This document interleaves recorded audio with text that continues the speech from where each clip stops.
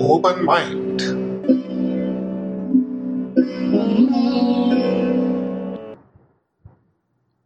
Stop thinking so much.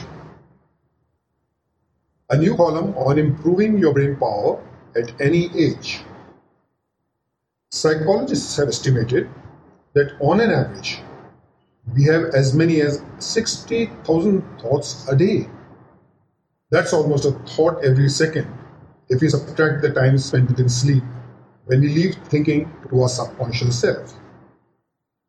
Besides, 95 to 98% of these 60,000 thoughts are repeated every day, which means there is very little room for new thoughts.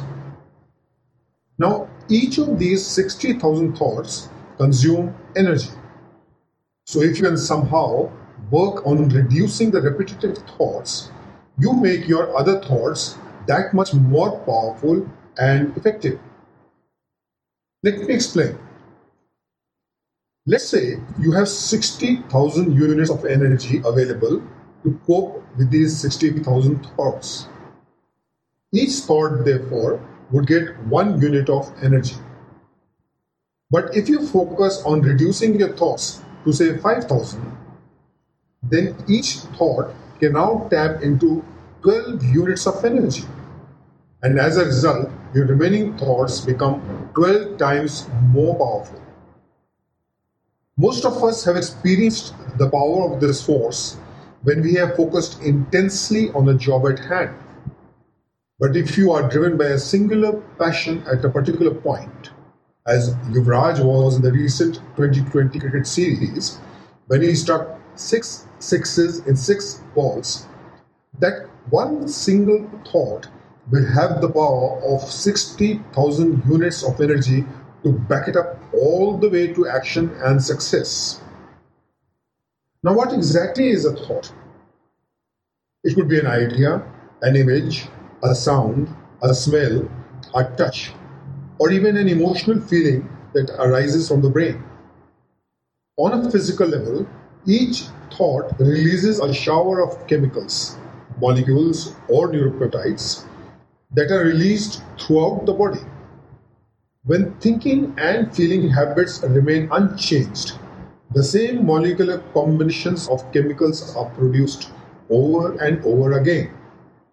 That is how negative thinking and feeling can trap and limit us. And that is why positive thinking can be so powerful. So how do you reduce the number of thoughts? Declutter them.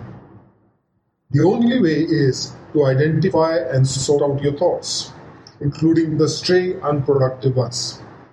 But there is no way we can be aware of every single thought we have. No matter how hard you try, you will find yourself falling back on autopilot. So how do you declutter? I'll deal with that next week. I also hope to answer your questions on any aspect of improving your brain power, whether it is memory, focusing power, or meditation. Send me your questions at greymatter@hindustantimes.com with the subject line Open Mind. I look forward to your questions. And now for this week's quote. As Louis L. Hay says, every thought we think is creating our future.